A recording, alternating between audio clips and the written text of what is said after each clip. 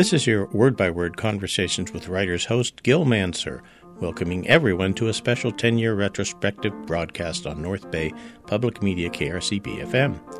Word by Word was originally hosted by Jordan Rosenfeld, and when I took the reins in May 2007, I shifted emphasis to the word writers in the tagline. This allows me to include writers of many kinds, including screenwriters, playwrights, journalists, biographers, writing contest winners, and graphic novelists. So my very first show was broadcast in June 2007, and using the theme of literary landscapes, it featured local novelists and creative writing teachers Greg Saris and Jean Hegland. I want to welcome both of my wonderful guests here tonight to Word by Word, KRCB's opportunity to talk with real authors. We have two in the studio tonight. We have Greg Saris and we have Jean Hegland, and we'll get to know a little bit more about each of those. Now, Greg, I understand you were raised in the Santa Rosa area. Is that right? Went to school here? That's right, Gil. I didn't leave Santa Rosa until I was 20 years old. Uh-huh. And tell us a little bit about your school experience. Is it the traditional person who becomes a writer?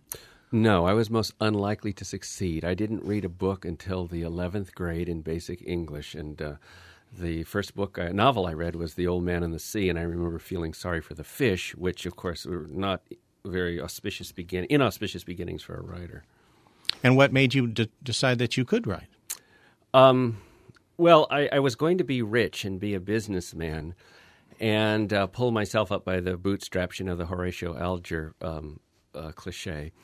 And I found that studying was very lonely. It kept me from the kids, from my large families, took me out of the pool halls on Lower 4th Street.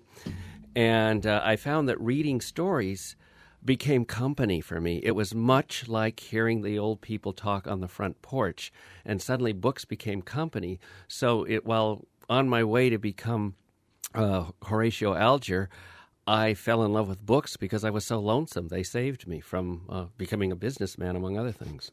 Well, other than becoming a businessman, what made you put pen to paper? I loved hearing the stories, and I think I loved reading, and I had an idea I wanted to write, and I also had a sense, particularly here in Sonoma County, that the stories I knew were not getting told and would not unless I told them. Mm-hmm. Now, for those listeners who don't really know a little bit about your background, you were living in a multi-ethnic part of town, what we would call, I guess, a lower socioeconomic level. Yeah, I was adopted. My father is American Indian and Filipino, and my mother was white, and I was a so-called illegitimate child of the 50s. And I was adopted by a middle-class family, but ended up spending most of my time, or much of my early teen years, in South Park. Mm-hmm. Around Grand Avenue, right behind the fairgrounds, where much of my family is today. And I saw so much that wasn't anywhere in the literature that I was reading. And you decided really basically you needed to tell the stories you were hearing. Yeah, and it was a constant battle, Gil. I remember writing about Indian people while I was in the writing program, the Stegner program at Stanford. And the professor said, "Who are these people? These aren't Indians. I don't know that there's Indians like this." Of course, they weren't on Appaloosa horses, and they weren't wearing feathers. They were people in and about mixed blood in a small town 90 miles north of Stanford. But they weren't real for him, and he said I'd never be able to publish the stories, which scared me. I did what a lot of failed writers do. I became a professor. Now, was Stanford's mascot the Indian at that time still? Yes. Well, they were in the process of changing it to the cardinal. The cardinal, which is just another color. Animal, yeah. A bird. No, it's not. It's not the bird up It's here. supposed to be the color, but they odd? come out on the field with the cardinal. Right. They used to have the Indian, ride out on the horse, but... Now, Jean, you, on the other hand, had literariness and writing in your blood, I think, from both your parents. Am I right?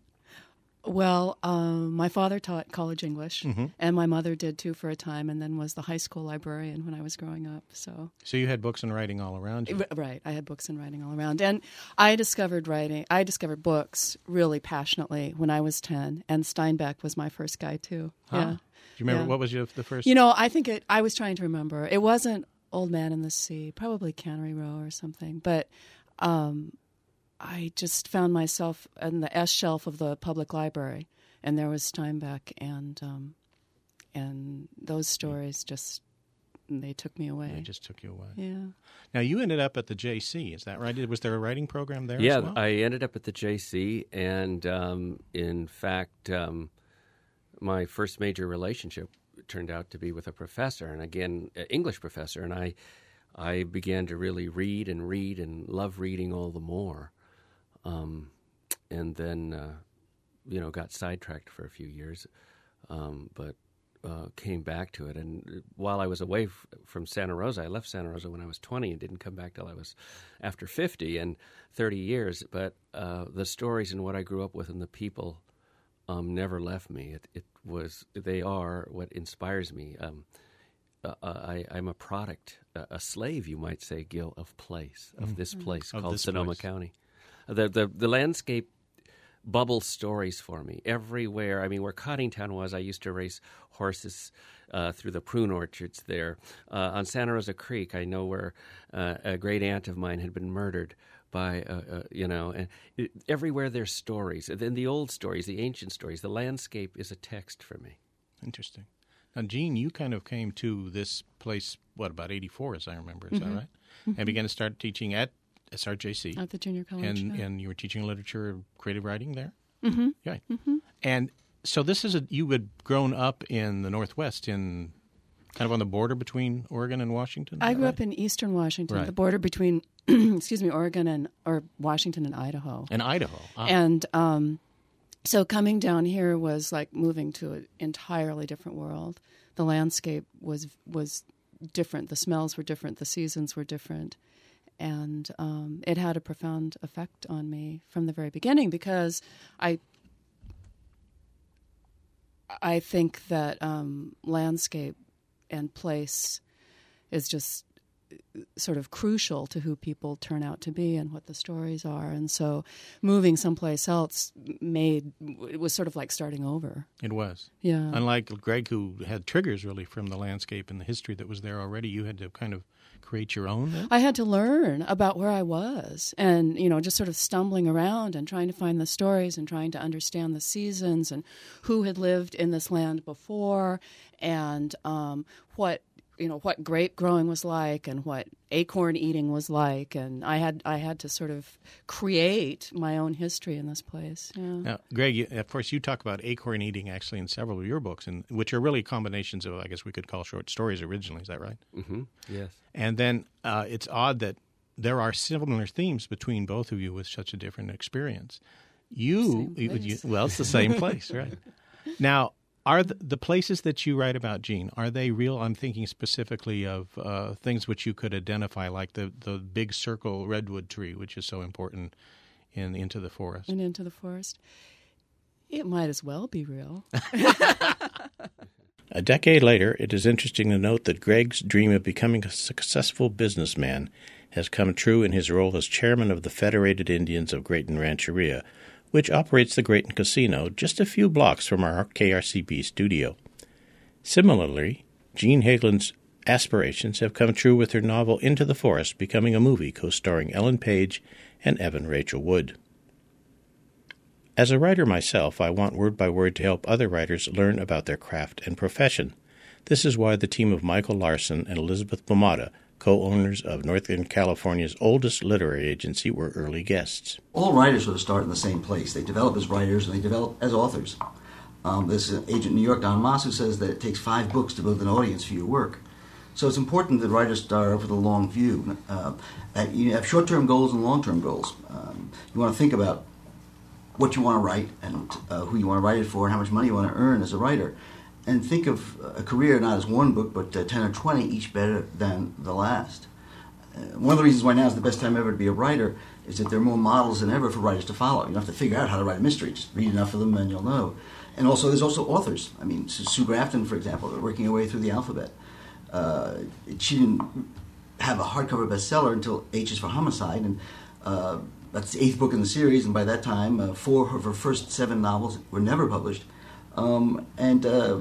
She's been running for 28 years. Mm-hmm. So it takes a while. So you have to have the short view as well as the long view. So what advice, I guess we're talking really about 3 different kinds of people in our audience. One would be the wannabe writers who've never done anything before. 2 would be those who have been trying for years and getting a stack of rejection slips, and those who may have not, like Sue Grafton, who have not hit it in big time success. Do you tell them the same things, or do they need different kinds of information? The message is the same. How they listen is different. And how do you mean? Well, Michael, we get phone calls all the time. Hi, Michael, I have this great book that's going to change the world. Okay, how will you promote it? A novice will say, oh, the publisher's going to do that for me, isn't he? So we disabuse them of that notion, and Michael says, no, you have to do the promoting. He said, oh, well, then I'll just go on Oprah. And I'll just talk as much as do anything the publisher wants. So then you say, no, you're the one who has to put together a campaign, a plan, to go around the country and give talks. I'll be happy to do that. But now the publisher wants to know, have you done it? How many talks have you given? Many authors say, oh, I'll just give one a month for the rest of my life. And then you ask them, how many talks have they given? Right. None. So we suggest they spend a year starting out by giving free talks, even to Rotary or clubs that need them, or Unity churches, developing not only the craft of speaking, but also building an audience. There are many people who don't want to hear that. That's bad news. They want instant gratification. Now, is someone, in your experience, who is a good writer, marketable writer, also necessarily a good presenter or speaker? No, not always. Necessarily. I think there's a couple of distinctions we should make. First of all, there's a significant difference between fiction and nonfiction. Okay. The ideal circumstance is that a nonfiction author is writing a book that the author can get paid to talk about. Mm-hmm. So they're familiar with the subject? Is that it? Well, there's a circularity to that. Books are a great way to get talks. They're great door openers. Mm-hmm. But talks are a great way to develop books. The books I've written on proposals and agents and promotion all grew out of talks that we gave. So fiction, nonfiction, not as much promotional ammunition is expected by big houses for novels, or even for some kinds of nonfiction books, like an A to Z reference book. Right. Depends on the nature of the book one is writing. And so a how-to book, we would need to be knowledgeable in that field? If it lends itself to talks, and even if it does, I mean, there's a lot of books, for example, like, spirituality might be one of the kinds of books that could be a problem to get paid to speak about. At the same time, when I was writing about spirituality, there are 4 ready-made networks around the country that you can talk to. Unity churches, Church of Religious Science, Unitarian churches, I think Lutheran churches as well. Mm-hmm. And they all give authors honorariums, and they all sell books, so they're used to that process.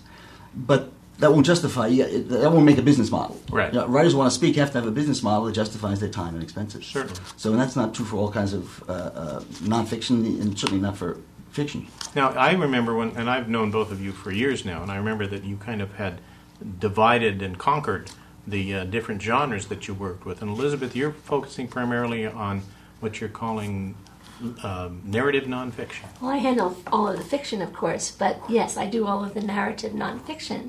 And what that means is nonfiction that depends on the telling, that depends on the story within, that has a beginning, a middle, and an end.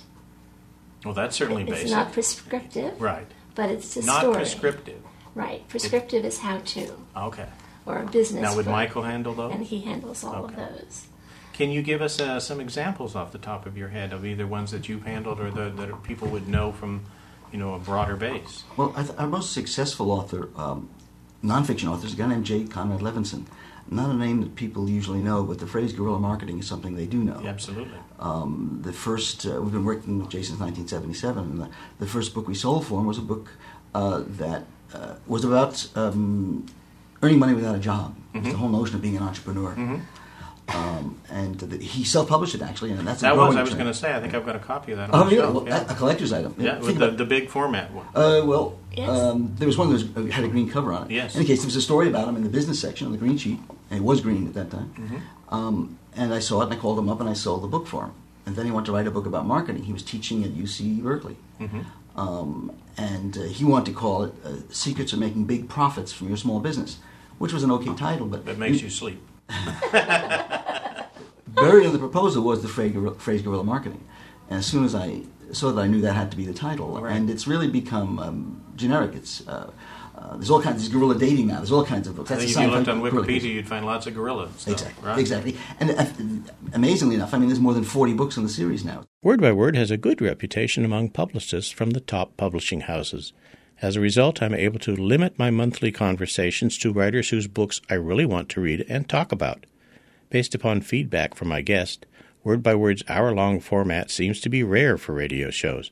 They are also appreciative that I have actually read and annotated their books, making notations of things to talk about, and doing some background research on the book's characters and geographical and historical settings.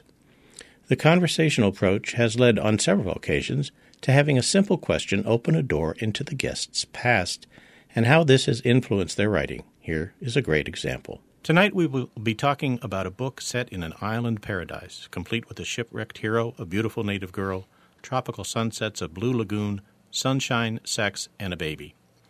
The book is called The Pirate's Daughter, and its author, Margaret Césaire Thompson, was 19 years old when she left Jamaica to study in the United States. Now she is a successful novelist and associate professor of English at Wellesley. We will soon be delving into the pages of The Pirate's Daughter, which chronicles the consequences of a fictional affair between the Hollywood film star Errol Flynn and an impetuous Jamaican girl named Ida. But Margaret Césaire Thompson's first novel, The True History of Paradise, was published in 1999, and it focused on a heroine desperately fleeing the West Indies. Margaret, in interviews you have made references to your own history and how the violence in your homeland during the 70s and 80s directly affected you and your family. So before we begin talking about Errol and Ida and their daughter May, tell me a little bit about your own self. Well, I grew up in Jamaica, as you said, and I like the character in the novel, The Pirate's Daughter, May Flynn. I'm of that generation that saw the country go from being a British colony to an independent nation. Right. I remember being a little girl when I saw the national flag go up for the first time. So there was all this sort of hope and excitement about Jamaica becoming a country on its own, while also growing up with the legacy of a British colonial education, and then really seeing a great amount of change, a lot of it not good change, in the late 1970s, early 80s. When So when did you leave Jamaica? I left when I was 19 to go to college, but it was still my homeland. I'd go back and forth. Right. I didn't become a resident of the United States till the mid 1980s. Oh, uh-huh. So around 79, 80. It was quite a tumultuous time in Jamaica. It was a very hard time, and gone through 3 or 4 governments by then. 3 or 4 governments, 3 or 4 states of emergency. Right. And it's a time that I really wanted to talk about a lot in my first book, The True History of Paradise. And so, you said it affected your family. Is there anything you want to share about that directly? I think there probably wasn't any family in Jamaica in that time that wasn't affected in some way or another. It was really a time, too, where you also even saw the architecture change. We grew up as young children with these huge open verandas where everyone sat around and talked. And I always have all these verandas and veranda talk Very in my novels. Feeling, yes. Right, yes. And then by the time I was a teenager, everyone was grilling those verandas in with those iron grills. So you're behind bars and grills. Yeah, and I think it's also changed the culture. There isn't that openness anymore. Right. I don't know if I'd have been the same kind of writer if I'd grown up without those open verandas, because that's when I used to secretly listen to all the grown-ups' conversations. Sure. And open windows and before, no air conditioning noises to drown them out. Right. And so it got to be the sort of state where the violence was so bad. There wasn't anyone who didn't know someone who hadn't been a victim of violence. It went across all the classes. I mean, I think the poor, working class people had the worst time of it in the slums of Kingston, like Trenchtown. All those towns and those groups that Bob Marley talks about in his music so well. But we did have a violent attack in my own family, and it was upsetting. You say that so politely. Upsetting. It was very upsetting, traumatic. Yes, I would think. It was traumatic, and as I said, a lot of people experienced that. In a way, what was more upsetting to me was the way people were almost beginning to accept the brutality that was going on. People began to talk about it in a way that was a little bit callous. So and so got chopped up the other day. That kind of thing. And then we'll go on and talk about what kind of coffee to make, right? Well, in a way, it was just it began to be. I thought that the violence was unacceptable. Especially the violence toward women. And so that was one of the things I really wanted to talk about in that first book, and I did. Right. I haven't had a chance to read that, so I have to pick that up somewhere. It's coming back in print next year. Good. Yeah. It'll be interesting. Now, you've gotten a lot of attention for The Pirate's Daughter, I think. I think obviously it's because of the tie-in to this, this swashbuckling hero from Hollywood. Yeah, the Errol Flynn character, who was larger than life in reality. Yes. Now, the other thing about Jamaica, and I have not visited there, but I have good friends who, keep going back and who love it and who take long vacations. And they say that there's at least 4 different cultures kind of side by side. There's the tourists who go to Ocho Rios or wherever they're going to go and kind of sit there. And then as this my friend has been telling me, over the years, the separation, the guards with the guns now are patrolling the private sections of the beach and such, which did not be, the case in the 70s when she started going. And as you drive through, there's such a tremendous amount of poverty, very visible in parts. And then there's the old, I guess, colonial, British style, lifestyle still going on. And then a very active middle class, too. Yes. And you went, as I remember reading somewhere, to private schools. Is that correct? Or you were a boarding school at one time? At one time. I was at semi-public schools. Now, was this when it was British? Well, all the major high schools in Jamaica were once British, run by the sort of British colonial education. I have my brother-in-law is one of those headmaster of a British school that also took boarders, one of the only ones in the country left, and got his OBE because he was so adamant that the local people could, come and participate in their education as well as people from who were posted around the world. Right. And then they became more and more Jamaicanized in the 40s and the 50s. Right. Very good educational system, actually. But then for 1 year, my sister and I were sent to a Catholic boarding school, a private Catholic boarding school in the country, and I was actually expelled from that school. That sounds similar. Anybody I know in a book I've just read, huh? Well, did you prefer poetry, and what was the other thing she really liked? Horses. Horses, yes, right. Horseback riding.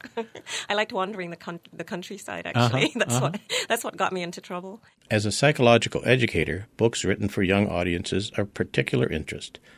I enjoy setting up a show with guests who write for different ages, like Megan McDonald and Terry Sloat. Today, I'm very pleased to have in my studio 2 children's book authors. Terry Sloat says that she grew up on a quiet, gentle home as an only child. And Megan McDonald says sometimes she thinks she is Judy Moody. And since that's the way they start off both of their introductions, those of you who know who Judy Moody is and who know the beautifully illustrated works by Terry Sloat know they need no introduction. But we'll give you a little bit. So why don't you tell each other about each other? Who would like to go first? Megan. Oh, we both pointed to each other. How about that? Wow. I'm Megan. I'm the author of the Judy Moody books and also Judy's little brother, Stink. And Judy is about 8 years old, and you can tell just from her name that she has many, many different kinds of moods. And I think one of the wonderful things about Judy is that readers, young and old, recognize themselves in her. So creating the character of Judy Moody was a way for me to just simply say, we all have moods, good and bad, and here's what it's like to, show a lot of those many moods. All right. Terry. Talk to Megan, because you're telling her all about it. Megan. Yes. Well, I've known Megan for a long time. So she knows all about you. Okay. Yes, she probably knows too much about me because Megan and I used to be in the same critique group, so we have read each other's manuscripts and given each other feedback on our books. But I live in Sebastopol, not too far from Megan. And not too far from me, as a matter of fact. That's right. Right. and actually taught your kids in That's school. True. That's true. Which probably says something about my age. But we have 3 children, and we live on a farm home in Sebastopol. Most of my books are actually about things that have happened to me. I have a series of books that are about Farmer Brown, which is my husband.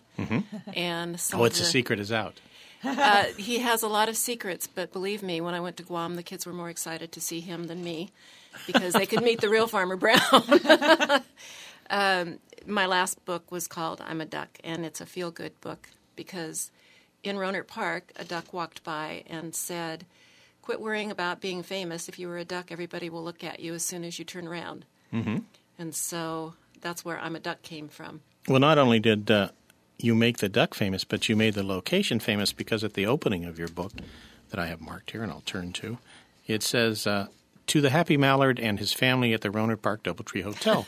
And it's, it's just funny to keep reading, locations that appear in the books that, people that are somehow they're identified with this place, but I've never seen something quite as blatant as that. So, well, that duck actually cheered me up. Believe it or not, authors have bad book signings, and I had come back from a poorly attended book signing. yes.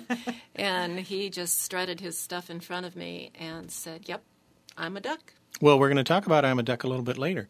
You didn't mention your other child, though. You had talked to, about your wonderful character, Judy Moody, but we have another daughter named Julie the American Girl. Now, those of you who don't know this, you have to be the right age or have a child or grandchild the right age. The American Girl dolls are a phenomenon.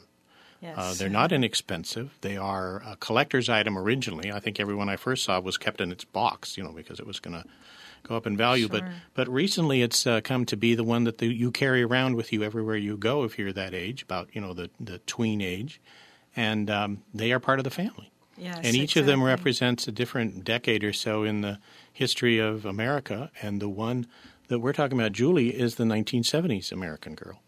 Yes, it was quite a shock to be asked. I was invited by American Girl to write the books in their newest historical series. And when they first called, I was thinking, well, I live on the West Coast. It's probably going to be like 1850s gold rush in California or something. And then when they said the 1970s, I said, that's not history. That's my childhood. That's right. That was quite funny. But it was really fun to go back to the 70s and sort of revisit it as a researcher and reading about and learning about things like Watergate, not being a child. Was really interesting, and I set the books in San Francisco. So you had that choice. Everything. The only thing American Girl really asked was that they wanted to create a girl from the 1970s. That was it. That's very interesting because I saw the show on Oprah last week, where she went and visited the American Girl store and I guess factory, which are all in Illinois or someplace. They're in Madison, Wisconsin. Madison, Wisconsin. All right, and. The impression I got was that everything that was researched and put in the books came from their little people sitting, the little gnomes in the workshop back in Madison, Wisconsin, but that doesn't seem to be the case. Well, I think because she visited, it's very rare for anybody to sort of gain entry into their factory and into their offices. Mm-hmm. So I think because she visited there, they opened that up to the public to have a peek. But that's where, of course, the whole editorial department is. So you saw the editor showing various stages the book went through, right. my editor on the Julie books. And also a wonderful thing about American Girl is they have qualified full-time historians on staff. Who knew how to find lava lamps, for example. Yes, exactly. So the historian I worked with flew out to San Francisco, and we literally spent days walking around the city and taking pictures of sites that we thought might work for the particular neighborhood where I was setting Julie's story. Or, for example, like maybe this particular school could be her elementary school that she would walk to. Mm-hmm. And in the Christmas book, she goes to have a fancy tea at the Fairmont Hotel. So they go to Ghirardelli Square and Chinatown. I mean, lots of locations that you'll recognize from being a local to San Francisco. But it's interesting. So you picked the fact that she would be a child of divorce, recent divorce. Yes, that was. This is the most recent period in history they've chosen. Mm-hmm. And when I began researching the 70s, I knew some of this just from people in my own life, but I found out that the divorce rate in this country was at its absolute peak in the 1970s. And at least or over 50% of families were divorced. So that's, of course, changed statistically because now 50% of people are not married who are living together. Right, exactly. So it's a question of how you measure that. If you break up, if you're not married, is that a divorce? Yes. Certainly is for the child. And it was the first time, I think, that divorce was really beginning to really be talked about, mm-hmm. and kids who were going through it were looking for resources and books, to help them at the time. Joint custody laws were not in place yet, so that was all sort of being, still thought out. And so in doing all the research, I thought, this would really help accurately portray the 70s. And it also, it works as well in fiction as a great device to, I have her in the first book having to move to a new neighborhood and leave her dad. And of course, where does she go is then the Haight. Right? Yeah, she goes to the Haight, and so I got her into sort of a colorful neighborhood where her mom has, kind of a hippie sort of shop. And so, I have to admit, some of those are devices I use to frame fiction, but a misnomer is that American Girl decides all of that when really they choose a writer and they choose the time period, but everything, including even the name of the girl and the character and her family and her world, are all up to me as the storyteller. Very, very interesting.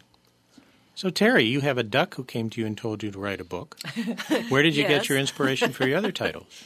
Well, This Is the House That Was Tidy and Neat is a temper tantrum book because I came home from a conference to a house that was not tidy and neat. And oh, no, never.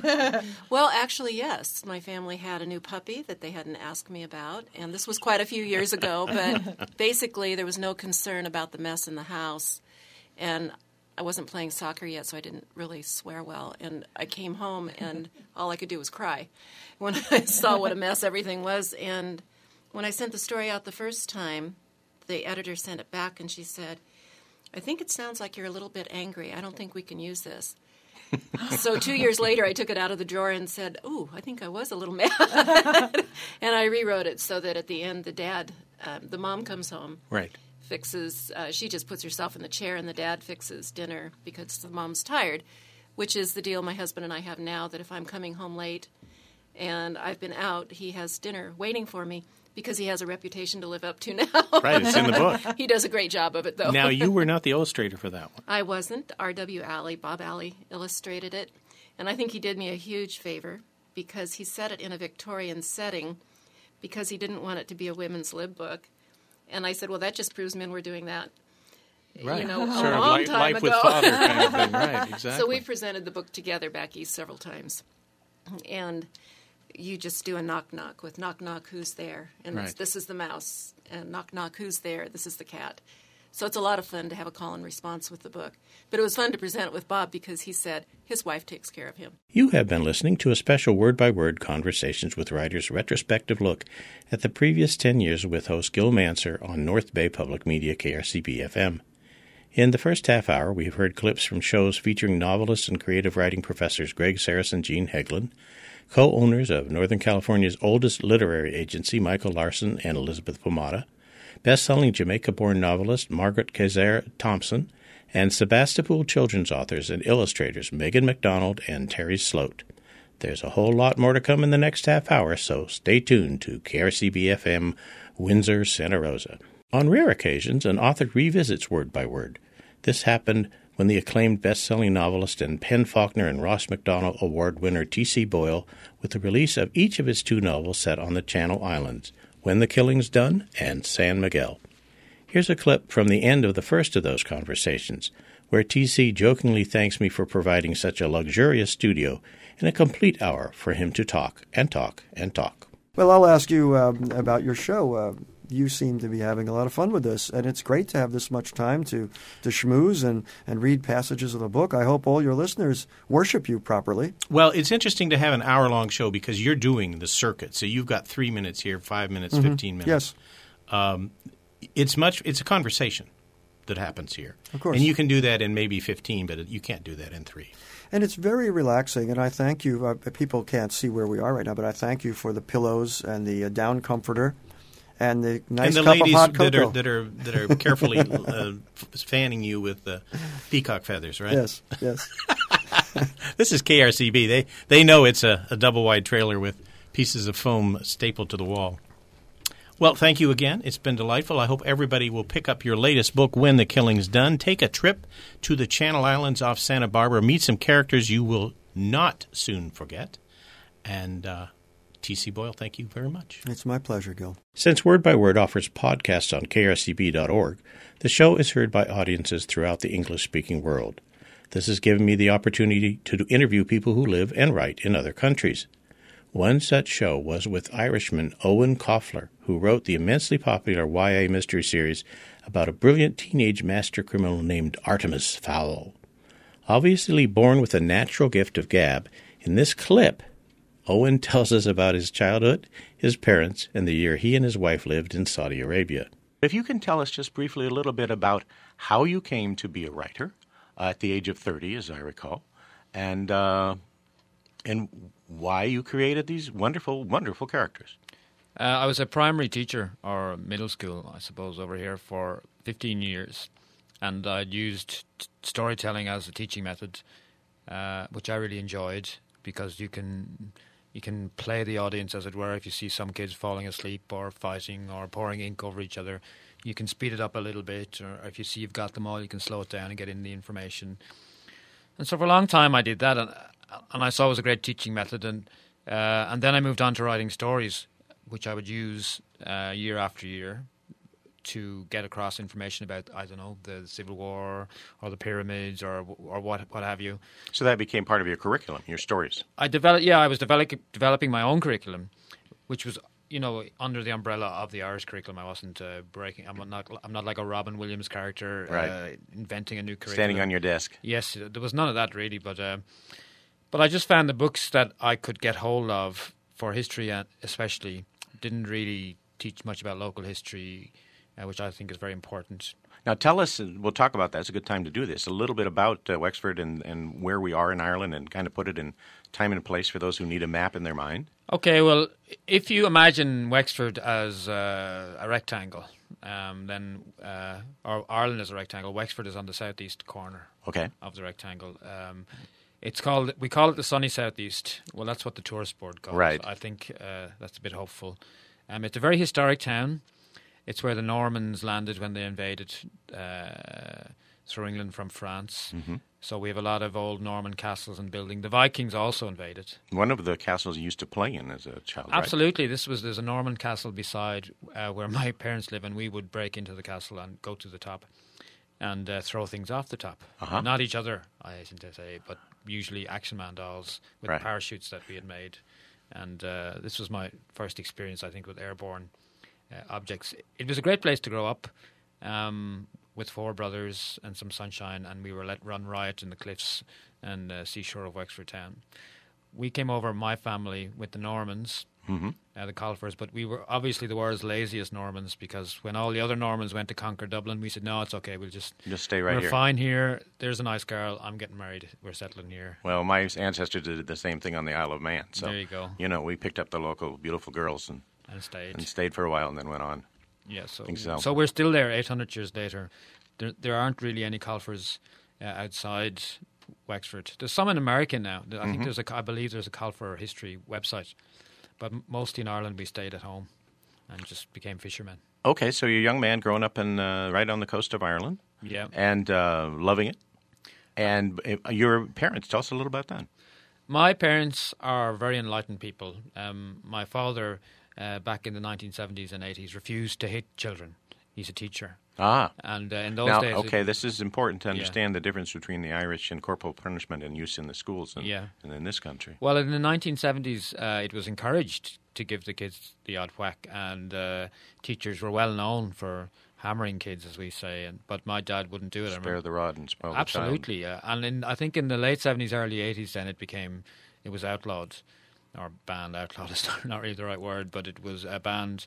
But for many years before that, my dad had championed child-centered education rather than didactic education. So we had a library in our class, which was unusual. We had a museum in our class, which was unheard of. And we built a float for the St. Patrick's Day parade of a Viking longship, which people still talk about today. So, so he was ahead of his time, really, as an educator.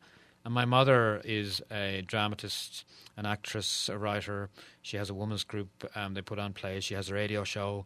So I grew up in a very artistic environment where we were encouraged to write stories, and I didn't know that wasn't normal until I got to school. But you weren't an athletic child.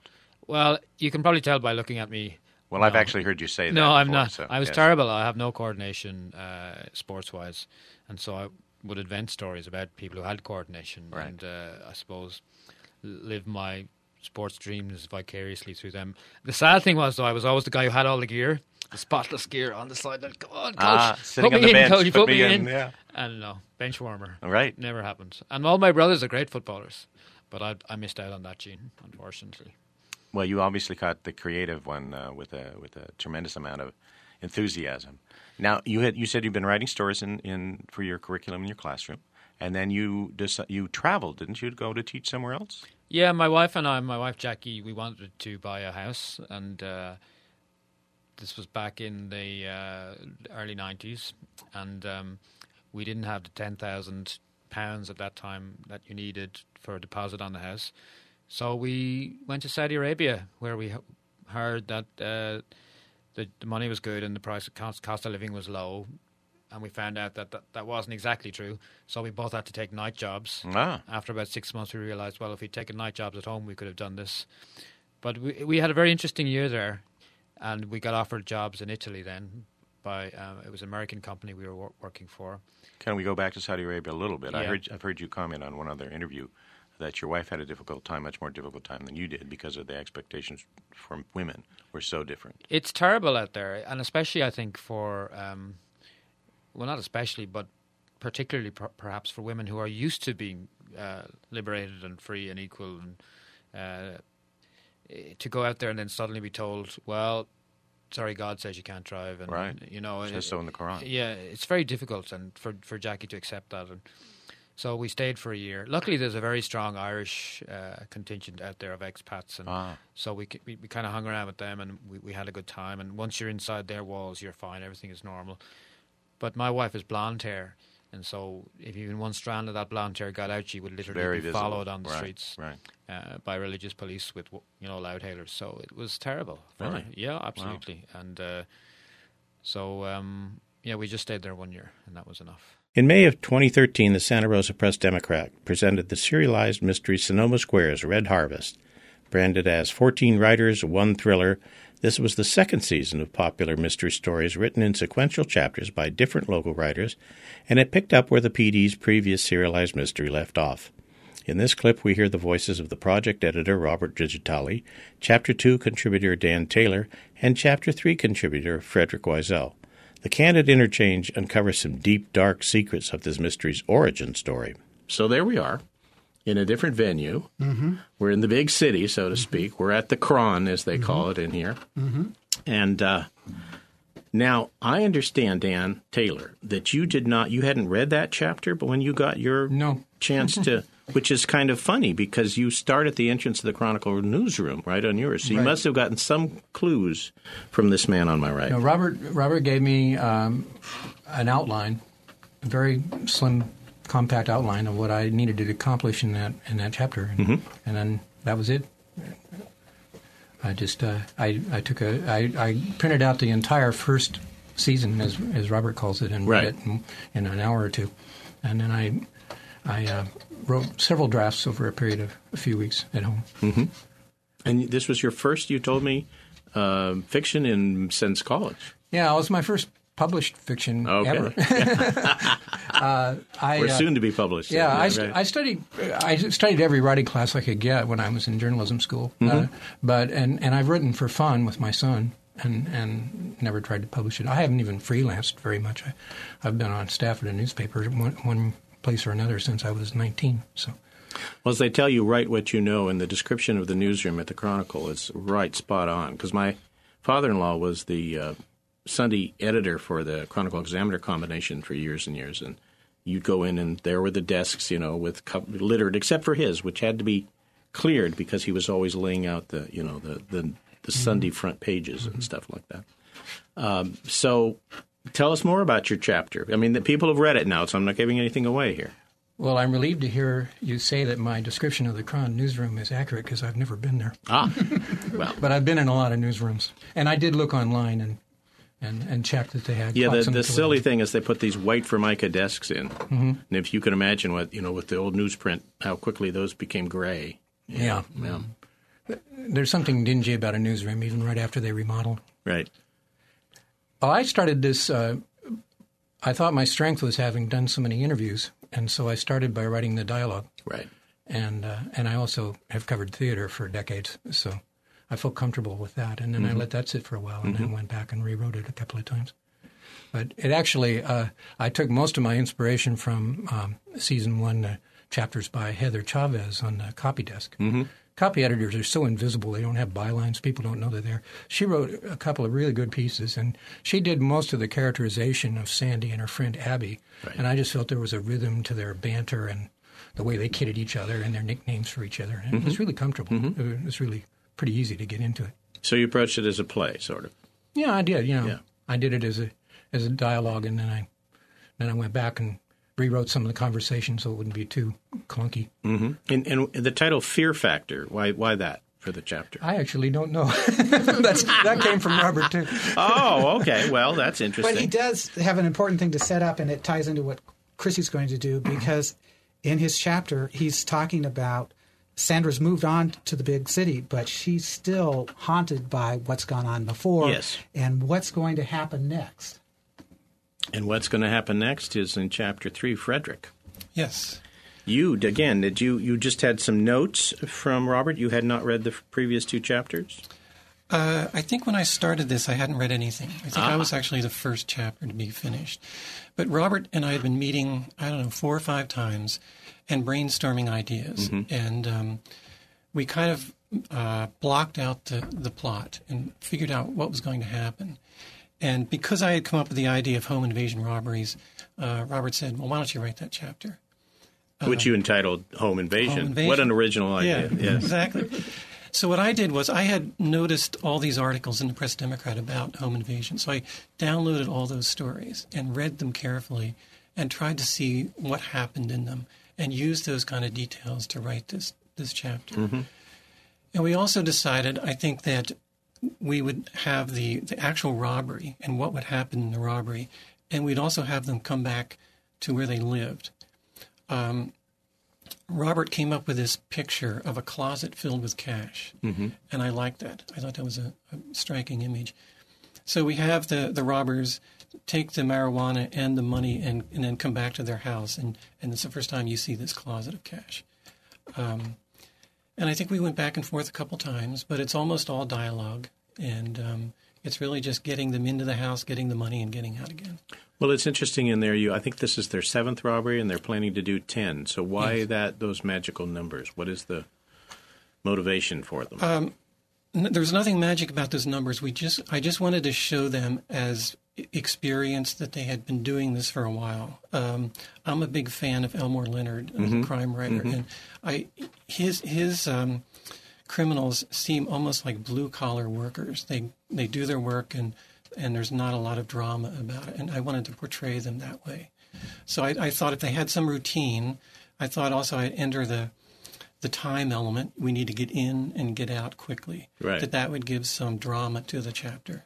Yeah, well, the out of drama, of course, comes in that they've cased the place and think they know it backwards and forwards, that there's a surprise that occurs. Should we give that away, Chapter 3? It's already out there. It's already out. All right. And the other man appears. And interesting, that wasn't something I planned. I wrote the chapter, and as I was writing it, I thought, well, wouldn't it be interesting if something unexpected happened and if there was a death? And I think Robert and I talked about how a homicide would draw more attention from the authorities. Mm-hmm. And I'm sure they were already working on it, but with a homicide, it would get more attention. Right. And added that. And then I also wanted to add the shooter's reaction, because I thought it would give him a little more humanity. After I saw graphic novelist Maya Kobabe do a presentation at the Rohnert Park Library, I invited her to be on the show, and she suggested her talented colleague Trinidad Escobar join her. The challenge for presenting visually rich material on the radio is how to let listeners see what is on the pages. To my surprise, this conversation about Trinidad's work veers off in a very personal direction in the middle of a Philippines typhoon. You'll like this, too, because you've seen this, right? I have. I love this scene. Yes. Thank you. And you'll notice that the lines are not straight on the side of the illustration. They move like the movement of the water. All of the panel borders and also the edges of the narration boxes are wavy, right? Which is very appropriate for a stormy underwater scene. Stormy underwater scene. And also this, even though it's rectangular, and one of the things that Manja does is it kind of does these weird lopsided triangular octagonal, yes. You know what I mean, shapes that are stuck in a page. And then you have to follow it, what we call backwards, because it goes from right to left. And you sort of do that here. Let's see if I can scale up. See what I'm trying to show? You've got boxes within boxes and panels. Panels. That's a whole panels. They're called panels. Yes. All right. I'm going to have to write all these things down. And then there at the bottom of the panel, very bottom of the panel, there are two paws of some kind of creature. Is it a cat? Yes. There's a dog that you'll see later in the scene. But it's a part of the story. My mother in the Philippines, she loves animals, and it's a major part of the main character's identity story of coming to terms with her identity. When she was growing up in America in her adoptive family, she loves animals, doesn't know where that comes from. No one else in her family cares about animals. No one wants any pets, but she's collecting pets all the time and saving them, taking them to shelters. And then when she returns to the Philippines to be with her her birth mother, she opens the gate and 10 dogs run up to her. So in this scene, it's a flashback. And her mother had been taking care of animals, and some of the animals die in the typhoon. Well, yes, it's a pretty big cataclysmic event, right? Not just animals die, but people die as well. Where to go with this? Well, we're out of the stone building.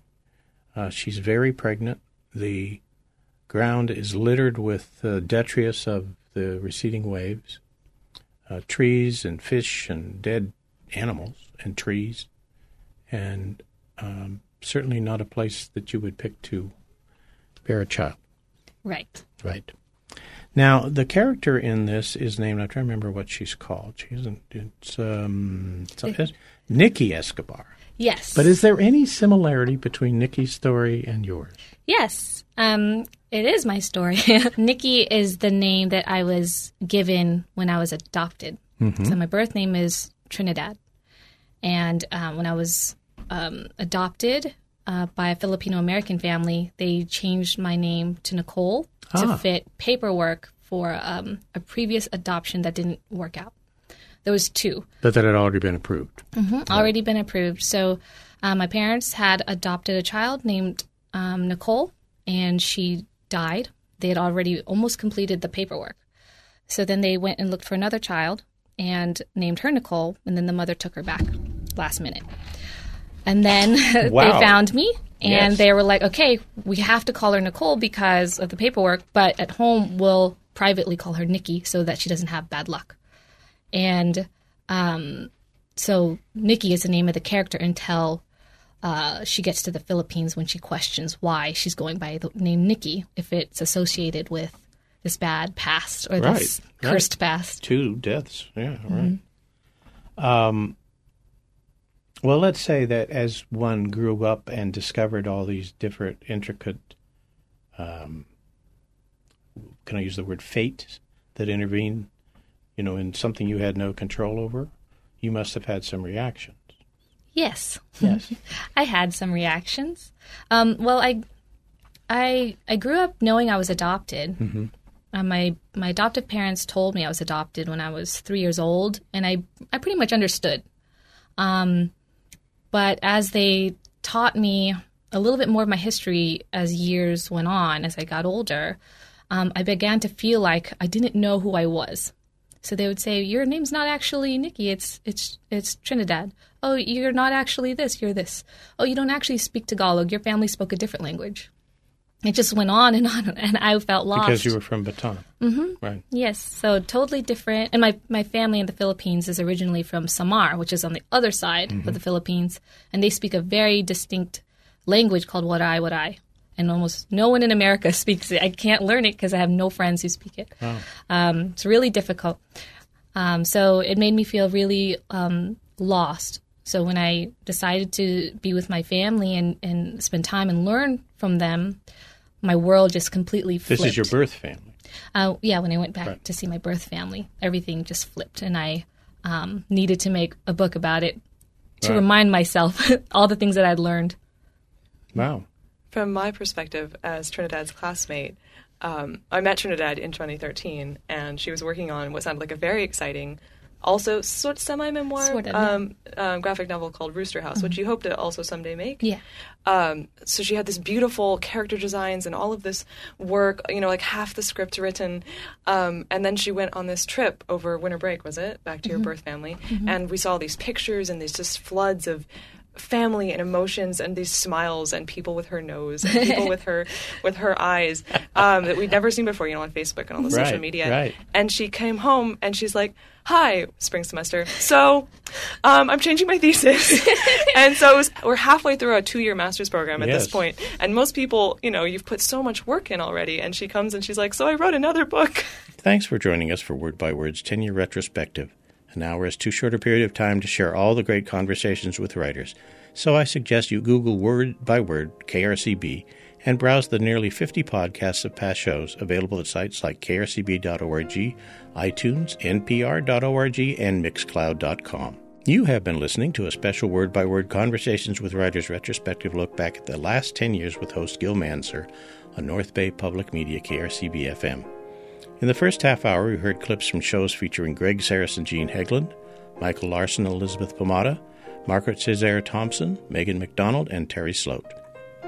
This was followed by clips from shows with the award-winning best-selling author T.C. Boyle, Irishman Owen Koffler, who wrote an immensely popular YA mystery series about the brilliant teenage master criminal Artemis Fowl, 3 writers who contributed chapters to the Press Democrat serialized Sonoma Square's Red Harvest Mystery, and graphic novelist Maya Kobabe and Trinidad Escobar.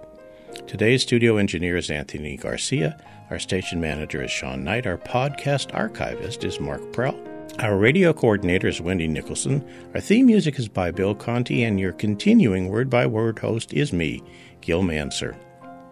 We invite you to join us for the next Word by Word show from 4 to 5 on Sunday, July 9th, when our guest is the New York Times bestselling author Jane Green with her just-released novel, The Sunshine Sisters. Until then, here's a wise bit of folk wisdom from Irish writer Owen Colfer. Thankfully, the rest of the world assumed that the Irish were crazy, a theory that the Irish themselves did nothing to debunk. They had somehow got it into their heads that each fairy lugged around a pot of gold with him wherever he went. While it was true that no human being had ever taken a chunk of it yet, this didn't stop the Irish population in general from skulking around rainbows, hoping to win the supernatural lottery.